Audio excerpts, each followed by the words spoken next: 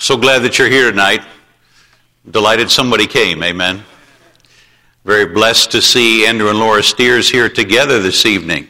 Brother Andrew's been wandering around like a lost puppy a few times. I'm glad he's got his wife together. And I was thinking about how many times that they sat and listened to me preach in New Zealand years ago, and it's just a blessing to see you both here. Thank you, Laura, for coming, making the effort. Good to see my in-laws here. My mother-in-law's family just had a reunion up in Montana this past week, and they were scheduled to fly back yesterday, and they had a layover in O'Hare, and so I called the airline. I said, could we extend that layover? She said, how much? I said, about a week. So they're going to stay with us for the next week or so, and I'm so glad that they're here, and always a blessing to have Mom and Dad with us at the house, and just makes the house better, amen, and just good people. I'm leaving Tuesday morning, be taking Brother Pins and Brother Vanderhoot, and, well,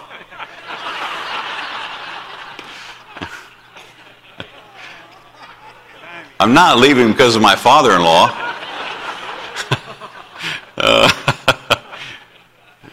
And Daryl, Otis, and Luke, and Brother Palmer and I were all headed out on Tuesday morning, and we're flying over to Thailand. Haven't been there for 2.5 years. Very much looking forward to going home for a little while. And we'll be going into Laos. Brother Kampai called me. He's been training 2 young men for years for the ministry. And we were on the phone a few months ago, and he said, Brother Bushy, it's kind of my dream that you would be able to come and ordain these 2 young men. And I said, well, I've not been vaccinated, and I'm trying not to be. And so I might have to wait till the doors open there. And while we were talking, I was typing and checking, and found out as we were talking that Laos had changed the rules on being vaccinated 12 days earlier. And I said, I think I'm going to come. And so I talked to Pastor, and he okayed that, and so we're headed over there, and we're going to see the Arold family, Eddie and Cindy Arold in Nawong, and we'll see Brother Kampai in Laos, and we'll go down for a couple of days and see the team down in Hua Hin. And next Wednesday, not this coming Wednesday, but the following Wednesday night, I'll be preaching in Hua Hin, and they're going to bring the 2 churches together, the other church being the church that my father-in-law started in the village of Nong Plop many years ago, now pastored by Kun Pong and Star and Brother Chad Inman, and looking forward to going and seeing that work there, Dad. Mom and Dad both turned 80 this year, and God has just given them a miraculous strength and a wonderful family, and I'm so glad. I married well, amen. I got an amazing wife, and she came with an amazing family, and I'm just very blessed that they're here. Brother Judah said this morning that Sunday morning is supposed to be a pat on the back, and Sunday night is supposed to be a kick in the pants. And this morning he delivered the kick in the pants. And I was glad, because my sermon is a pat on the back. And I really think the Lord did that. I really think that God has kind of been putting this sermon in my heart and my mind for a while. Yesterday afternoon, I was in a little town of Wakefield, Rhode Island. And I was attending a funeral there for Brother Rick Nesbitt. Some of you that have been around a while, you know that name, and you may know Brother Rick well. Brother Rick Nesbitt he's from my hometown, and was my Sunday school teacher when I was a 12-year-old boy. I grew up in a Christian Reformed church, and when I was about 12, we started going to a Bible church that was started by a Bob Jones graduate named Tom Asbury, and started attending that little church in Palmyra, New York, and very early on, one of my Sunday school teachers was a great big giant of a man named Rick Nesbitt. I was 12, and he was about 6'5", and I thought he was Goliath. But I remember sitting in that classroom as a 12-year-old boy, and I don't remember a single lesson that he taught. I'm sure he taught a lot of good lessons, and I'm sure they're part of me now. But what I do remember very clearly is that he encouraged us as young men to memorize all 66 books of the Bible in order. And he had a plan. Every Sunday we'd go in, and he had 3x5 cards, and we would write out 5 books of the Bible in order, and we would work on them, and the next week 5 more, and the next week 5 more, until we had, as a group of young teenage boys, we'd memorized all 66 books in order. And many times I've been in a sword drill, and I've opened my Bible to Nahum or Obadiah or Philemon and said, thank you, Brother Rick, for teaching me the books of the Bible in order, because I can find them. And then 40 some years later, I was in language school and learning the books of the Bible again in another language and just used the same system. If you've never memorized all 66 books of the Bible in order, let me encourage you to do that, would you? It's our book, amen? We ought to know our book. And that's just one of those things that he did for me. And then Brother Rick got called to preach. I think I probably was saved before he was. He got saved as an adult. Our pastor knocked on his door, won him to Christ, and he started bringing his family to church and became a Sunday school teacher. And then God called him to preach, and he came here to Hyles-Anderson College. You may remember the story. He and his wife got here, and they brought a U-Haul truck and got a hotel room for the first night and went out the next morning, and the truck had been stolen, and everything that they owned was gone. And Brother Rick told me about Brother Hyles bringing he and his family up to the front of the auditorium, and everybody walking past and just loading them up till they had armloads of cash to kind of rebuild and start over again. But Brother Rick Nesbitt became the bus captain of Route 103. And 103 was in South Chicago.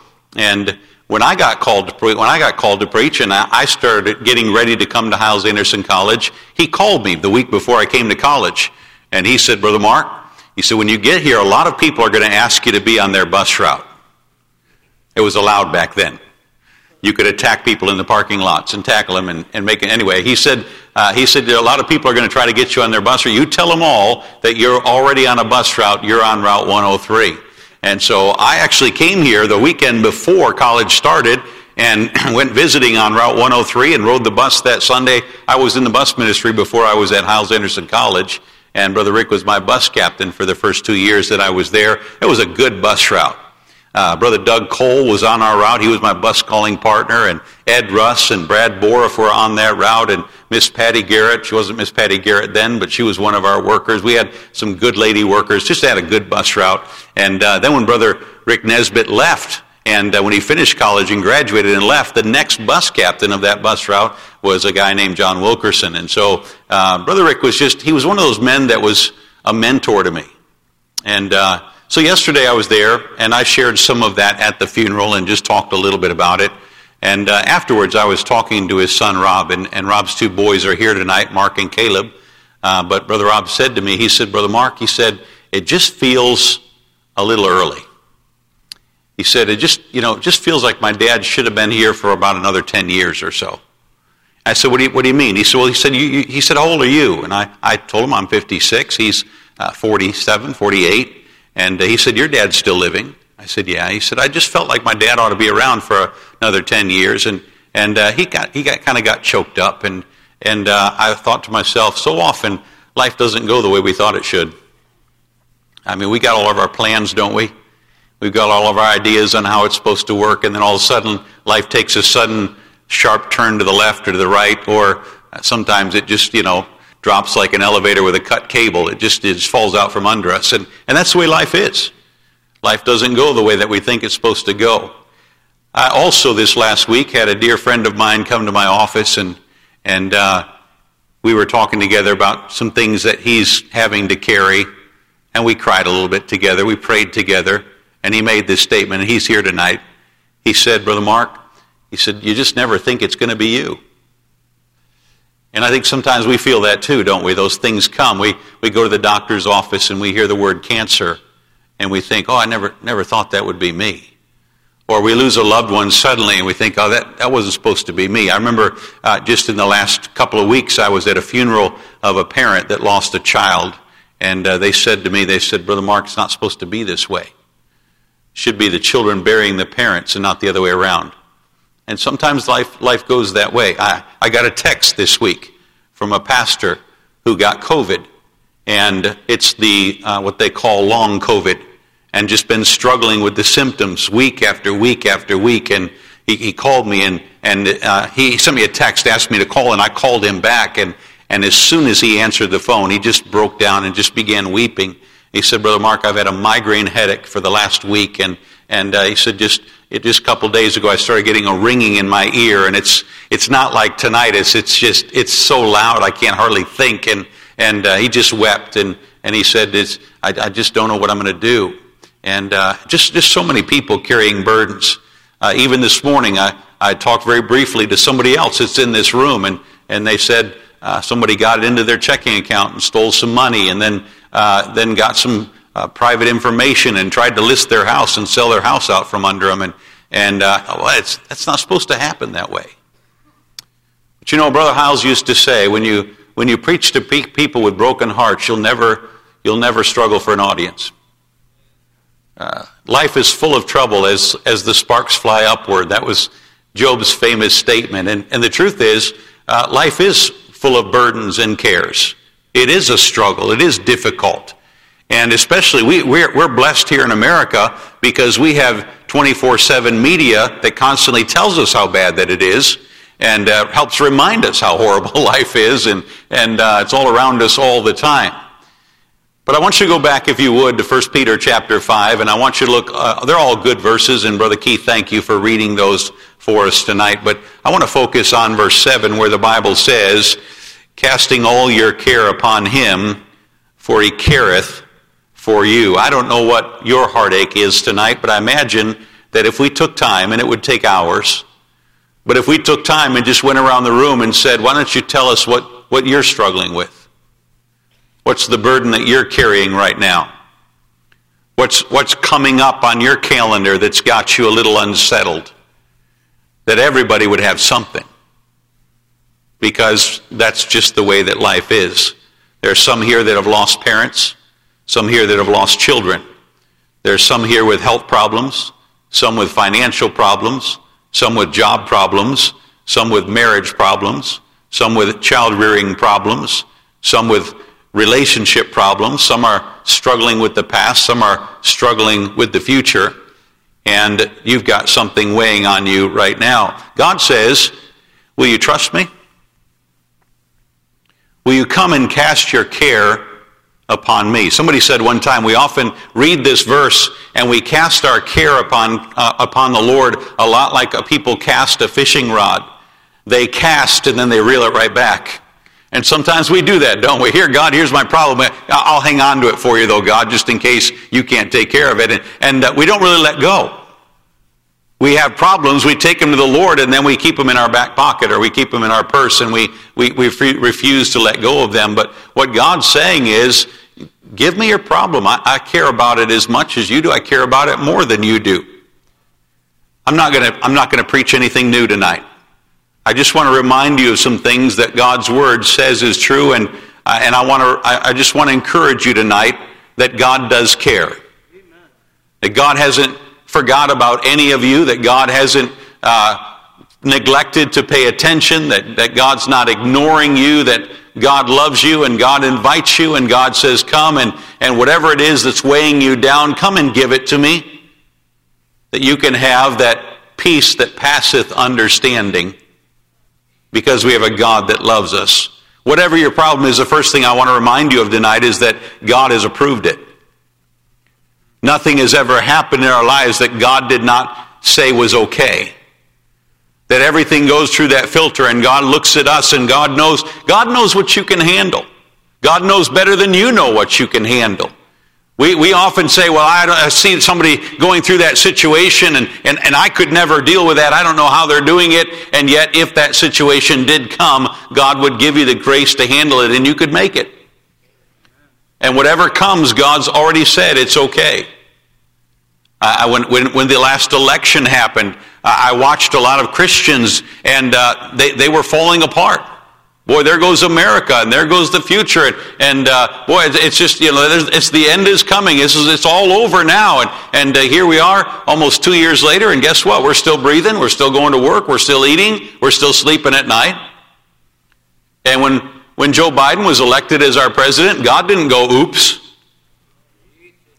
Didn't take him by surprise.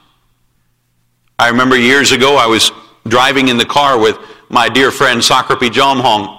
And it was a Saturday, and we were out making some visits on a Saturday morning in northern Bangkok. And I said to him, I said, Brother Sakrapi, I've got a little sore inside my left ear here, and it's kind of little tiny red spot, and it scabbed over. But then the scab fell off, and the sore was still there, and it scabbed over again. A little while later, the scab fell off, and the sore was still there, and it's probably done that 5 or 6 times. And Brother Sakrapi said, you need to go see a doctor. And immediately I started thinking, okay, today's Saturday and Sunday's full, and Monday I've got staff meeting, and I said, maybe Tuesday afternoon. And while I said Tuesday afternoon, he was turning the car around and drove straight to the hospital and took me right inside and said, this man needs to see a doctor. And I remember sitting in the waiting room after they had examined, and they did a little topical biopsy there, pricked me with a pin, and I'm sitting there waiting, and I could hear them talking in the other room, and they were kind of talking in hushed tones, and I heard them say, marang. Marang is the Thai word for cancer. And my stomach just kind of dropped onto my shoes. And I said, no, that's other people, not me. And going through the process of having a skin graft and having that cancer removed and a skin graft put over its place. And please, after church, don't everybody come by and try to look at my left ear to see what it looks like. I'll show you if you want to see it, okay? You don't have to stare. But it was not supposed to happen to me. And it was one of those things that just unsettled for a while. But it didn't surprise God. It didn't throw him off at all. In fact, he knew before the foundations of the world began that was going to happen. And he said, I think that's what's good for Mark. And he let that happen. And I think we need to be reminded that whatever comes in our life, that God said it's okay. I don't believe that God brings evil, but I do believe that God allows evil. I don't think God sends harm, but I believe that God allows harm.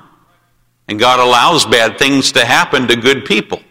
And that doesn't mean that God's lost control. Can I read a few verses to you tonight? You don't need to turn there if you don't want to. You certainly can if you'd like to. They're all in Proverbs. The first one is Proverbs 16, verse 9. The Bible says, a man's heart deviseth his way, but the Lord directeth his steps. I have a calendar.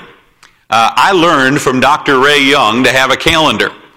Dr. Ray Young said, he taught us that you ought to have a calendar and it ought to go 12 months out, and every time that you get to the end of a month, throw that month out, and if it's the end of January, then you start January of next year. Then when you get to the end of February, you put that one aside and start February of next year, and you've already got a calendar that's 12 months out. And I did that for a while, and I thought, this is kids' play. I'm going to go 2 years out. And so I've got a calendar that goes all the way to November of 2024 now, and I like planning ahead. I enjoy that. I like looking. Sometimes I'll say to my kids, hey, tonight we're going to go home after church and we're going to have a calendar meeting. And they all go, oh, Dad. For some reason, they don't enjoy it as much as I do. My wife puts up with it. The kids just kind of groan through it. But I like calendar meetings. I like sitting down and saying, what are we going to do in September of next year? And I'm excited. We're going to do a mastermind in Turkey in October of 2023. And I'm already excited about that. I can't wait. I'm already planning for that. And I like looking ahead. But you know what? God is God. And God has the right to change my calendar anytime that he wants to. We make our decisions and we make our plans, but God's the one that directs our steps. And sometimes God's path goes a very different direction than your path. And that's okay. Because he's God. And he's allowed to do that. The Bible says in Proverbs 16:33, the lot is cast into the lap, but the whole disposing thereof is of the Lord. We make our choices and God brings the results. Proverbs 19:21, there are many devices in a man's heart. Nevertheless, the counsel of the Lord, that shall stand. Whatever's happening, God said it's okay. Here's a young couple and they're expecting a child. And they start making plans and the hopes start to arise, and then she loses the baby. Gut-wrenching, heartbreaking, and God let it happen. Here's somebody that makes plans for an engagement, and maybe even the ring goes on the finger, and then before the wedding altar, things fall apart. Broken dreams and heartache. And God says, it's okay. I knew that was going to happen, and I let it happen.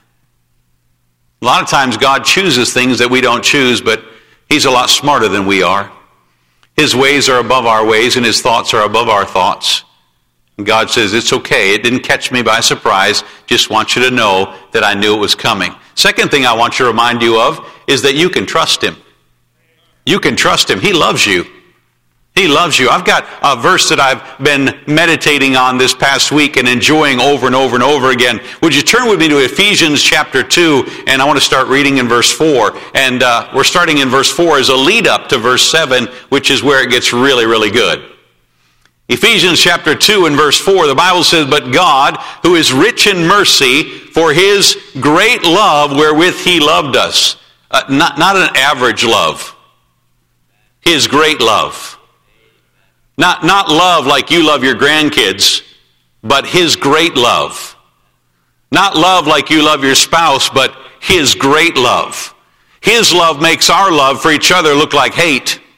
His great love wherewith he loved us, even when we were dead in sins, hath quickened us together with Christ. By grace ye are saved, and hath raised us up together and made us sit together in heavenly places in Christ Jesus, that in the ages to come he might show the exceeding riches of his grace in his kindness toward us through Christ Jesus.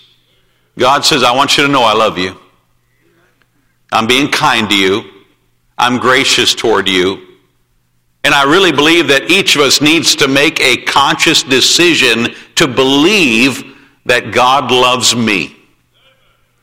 So that when things don't go the way that I think they ought to go, when my plans fall apart and my dreams are destroyed, that I can look at God and I can say, God, I believe that you love me because you said that you love me.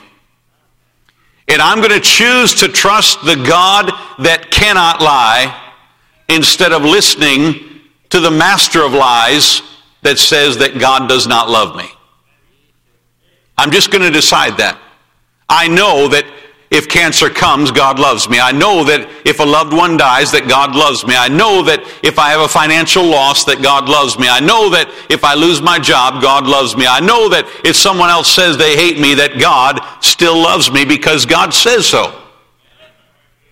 And whatever's happening in my life, God allowed it to happen. He chose to have it come, and he loves me in spite of the fact that it came. I want you to remember that. Not only does God say that I know it was coming and that I love you through it, but I want to remind you tonight that he's with you while it's happening. What a blessed thought. I love that song this morning. I told Mrs. Christy Hubbard, I said, I listened to you sing your testimony this morning.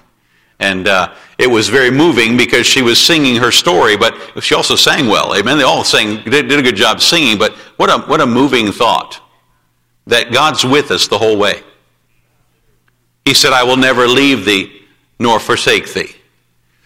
I love the story of Job. It's been said that it's the oldest book in our Bible chronologically. I suspect that's true. And the very first story we read chronologically in the Bible is a story of the devil going and accusing someone. And God said, hey, have you considered my servant Job? Have you been looking at this guy over here? I've been watching him. He's an upright. He's righteous. He fears me. He eschews evil, and I've been watching him. And the devil said, "Well, I'd like to try it out. I'd like to throw some trials in his way, and I bet he'll curse you." And God said, "I allow that. I love Job, but I allow that." And what's interesting is in chapter 2, when the devil comes back and he's walking before the Lord, the first thing God says is, "Hey, have you noticed how Job did?" Because God knew how Job did. Because God hadn't gone anywhere. When you're going through your trial, God's right there. He's not forgotten about you. He's not ignoring you. He's not neglecting you. He's right there with you. The Bible says in Psalm 23, verse 4, "Yea, though I walk through the valley of the shadow of death, I will fear no evil, for thou art with me." Did you notice it doesn't say the valley of death? Because for a Christian, the valley of death has no fear. Death is our passage into eternal life with Jesus Christ in heaven. It says the valley of the shadow of death. That's where it's hard. Not the passing into eternity. Yesterday, as I was standing looking at that casket and seeing the body of Brother Rick Nesbitt lying there, Brother Rick's doing great. Amen. He has no problems. He'll never have another stroke. He's got no pain. He's the happiest he's ever been through and will be. I mean, he's in heaven. He's with Jesus Christ right now. Everything's fine. But last week was hard. Because last week was the shadow. And that's where Jesus said he is. When you're in the shadow, the valley of the shadow of death, that's when I'm going to be with you. My rod and my staff, they comfort me. When I was living in New Zealand, I had a couple of friends that were shepherds. I got to know a little bit about sheep and shepherds living in a country where the year that we moved there in 1996, there were 3.5 million people and 56 million sheep. It was about 16-1 the year that I moved there. And I learned some about sheep and I learned some about shepherds. And a shepherd told me, he said, Brother Mark, the rod is the correcting end of the stick and the staff is the pulling end of the stick. The rod is for punishment and the staff is for comfort. And either way, he's right there. You say, I think God's punishing me. Aren't you glad he's close? I feel God comforting me. Aren't you glad he's close? I don't feel God at all. Aren't you glad he's close? He's there all the time. Amen. He's always with us. And what a blessing that is. I love in the book of Exodus, when the children of Israel were taken out of the land of Egypt and brought out into the wilderness, and they were a little bit lost. They'd been slaves their whole lives, and for the first time, they had to find their own food, and they had to cook their own meals, and they had to produce their own homes, and they had to make the decisions for themselves, and it was a little bit overwhelming. And at some point, they said, "Well, I think it'd be better off if we just went back and they told us what to do again. We could eat the food that we're familiar with." And God said, "I'm going to give you something special. I'm going to give you a pillar of fire at night and cloud in the day, because you need to know that I'm here. I'm with you. You're in the wilderness. You're having to eat manna off the ground and we'll drink water from a rock and worried about enemies coming and still trying to figure out freedom all over. I mean, you just trying to get all the lifestyle of being a free person figured out, and I'm right here the whole time." When you go through a major life change, whatever it is for you, isn't it wonderful to know that God's right there? God said, "I want you to know whatever happens in your life, I allowed it to happen. And I want you to know that while it's happening that I love you. And I want you to know that while it's happening that I promise to be there with you. And then lastly, I want you to remember that I know best. I know best." 2 weeks before my 11th birthday, my mom gave birth to my brother Matthew. I have 3 sisters. I have 1 brother, Matthew Paul. And if anybody here has 3 sisters, you know what it's like to want a brother. And man, did I want a brother. And when Matthew was born, of course, back then, we didn't have gender reveals. We didn't know until the day they were born what we were going to have. And I was so scared to death I was going to end up with a 4th sister. And God was good, and I had a brother. And I remember my mom bringing him home, and we had a little bassinet. We put it in the living room right by the fireplace. And I think I've seen pictures of me as a little 10-year-old, almost 11-year-old boy standing there next to that little bassinet. My brother lying in the bassinet. My 2 sisters hovering over, so thrilled they got to mother another brother. But anyway, just thinking about, boy, one day we're going to go out. We're going to play ball together. We're going to go fishing together. I'm going to teach this little guy everything he needs to know to make it in life. I'm going to be the best older brother there ever was. And a couple days later, my parents had to take him back to the hospital. Something wasn't right. And the doctors told my mom and dad, they said, we found that your son was born with a birth defect, and he has a massive veins about the size of a softball that are entwined in the stem of his brain in the back of his head there. And he's probably not going to live past 10 days, and if he does, he'll be mentally retarded. And I saw my dad cry for the first time in my life. I saw them standing in the kitchen with their arms wrapped around each other and just weeping together.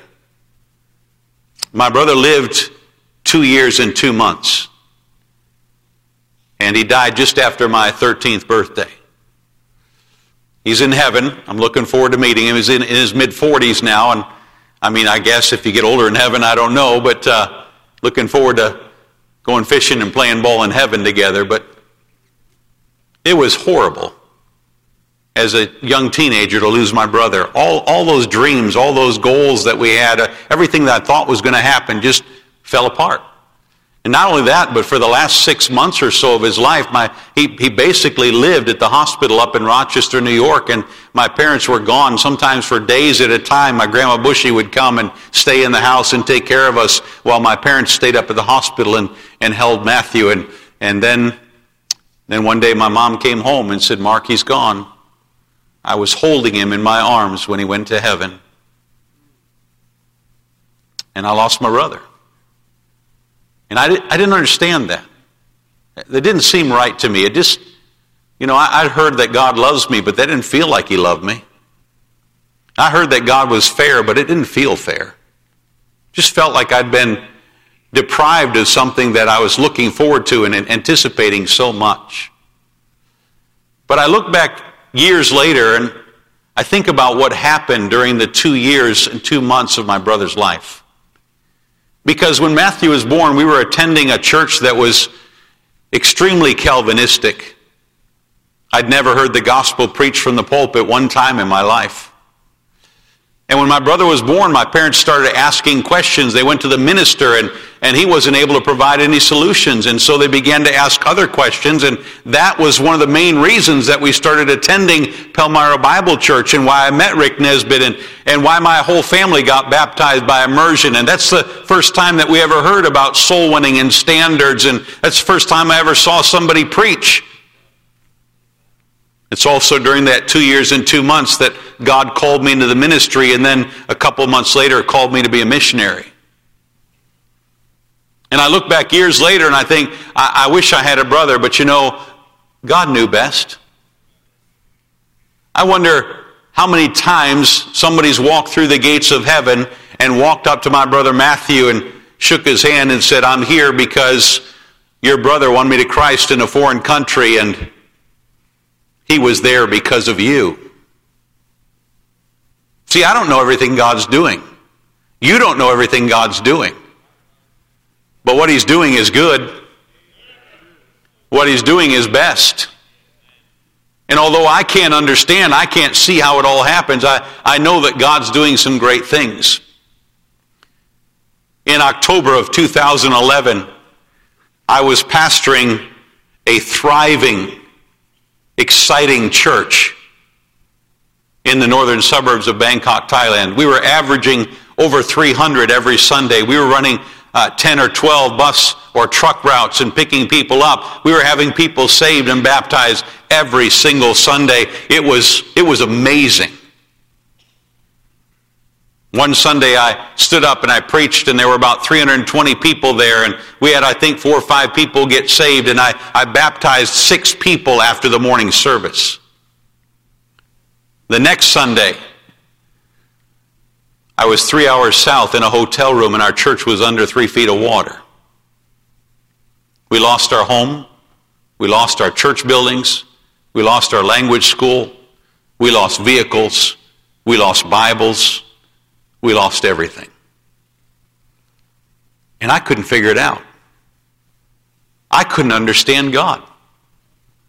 God, why would you let that happen? Why would you send 6 families over here and then shut us down so strongly? God, are you there? What's going on? And for me, it felt like God had messed up. I hate to say that, but I was there. I was wrestling with, is God really paying attention here? Maybe he forgot about Thailand. And I went through a hard time for a while. Until finally the day came where I had to say, God, you let this happen. You let it happen, and you love me, and it's okay, because you know best. I'm going back to Thailand this week. I'm going to go to Hua Hin. There's a church there that's averaging around 180, 200 every Sunday that's there because we had to move to Hua Hin because of the flood. I'm going to go see the church in Nong Plop, which is there because we had to move to Hua Hin because of the flood. I'm going to visit pastors that got called into the ministry that are now pastoring churches because of the flood. I'm going to go see Brother Eddie Errold, who reopened the original church there in Na Wong, and that church is instrumental in starting 7 other churches in northeastern Thailand because of the flood. I imagine that in the early church, when things were booming in Jerusalem and people were getting saved every day and persecution came, I imagine there were some Christians there that scratched their head and said, what is God doing? This is the first church and we're going gangbusters here. Why is He making it so hard? Not seeing that God was scattering them abroad so that He could cover the planet with churches. God always knows best. He's always got the best plan. I don't know what you're struggling with tonight. I don't know what your burden is, but I can promise you that God has approved it and you can trust Him and that He's right there with you in the midst of it and He knows best. And I want to encourage you tonight to take that burden, that struggle, that worry, that fear, and cast it on Him. Take it to Him and say, Lord, I can't carry this. It's too much for me. You know, sometimes God puts things on us that are too much for us to try to force us to come to Him. And if we're not careful, we'll end up struggling and stumbling around trying to carry a load that is intentionally too much for us to carry, and we're blaming God and acting like He's doing us wrong when He's saying, bring it over here. I gave you something you can't handle, so you'll come closer and let me handle it for you. That peace that passeth understanding comes when we take our struggles and we give it to God. We say, God, I don't understand it, but I trust you. I know that you love me. I know that you're with me every step of the way. I know that you know what's best, and we know that all things work together for good to them that love God, to them who are the called according to His purpose. I'm going to pray, and I'm going to open the altar. Whatever you're carrying, if it's too big for you, this is your opportunity. You don't have to come to the altar to do this, but I would encourage you to. Kind of a physical representation of what you're doing in your heart. Come down here and say, God, I'm going to put it on these steps, and when I go back to my seat, it's going to stay here on the steps. I can't carry this. You know, Jesus said, my yoke is easy. When He's pulling, it's easy. Jesus said, my burden is light. When He's carrying it, it's light. When you're doing it all by yourself, it's so hard. Would you cast your care on Jesus tonight? He's already approved it. He loves you. He's with you. And He wants to help you with it.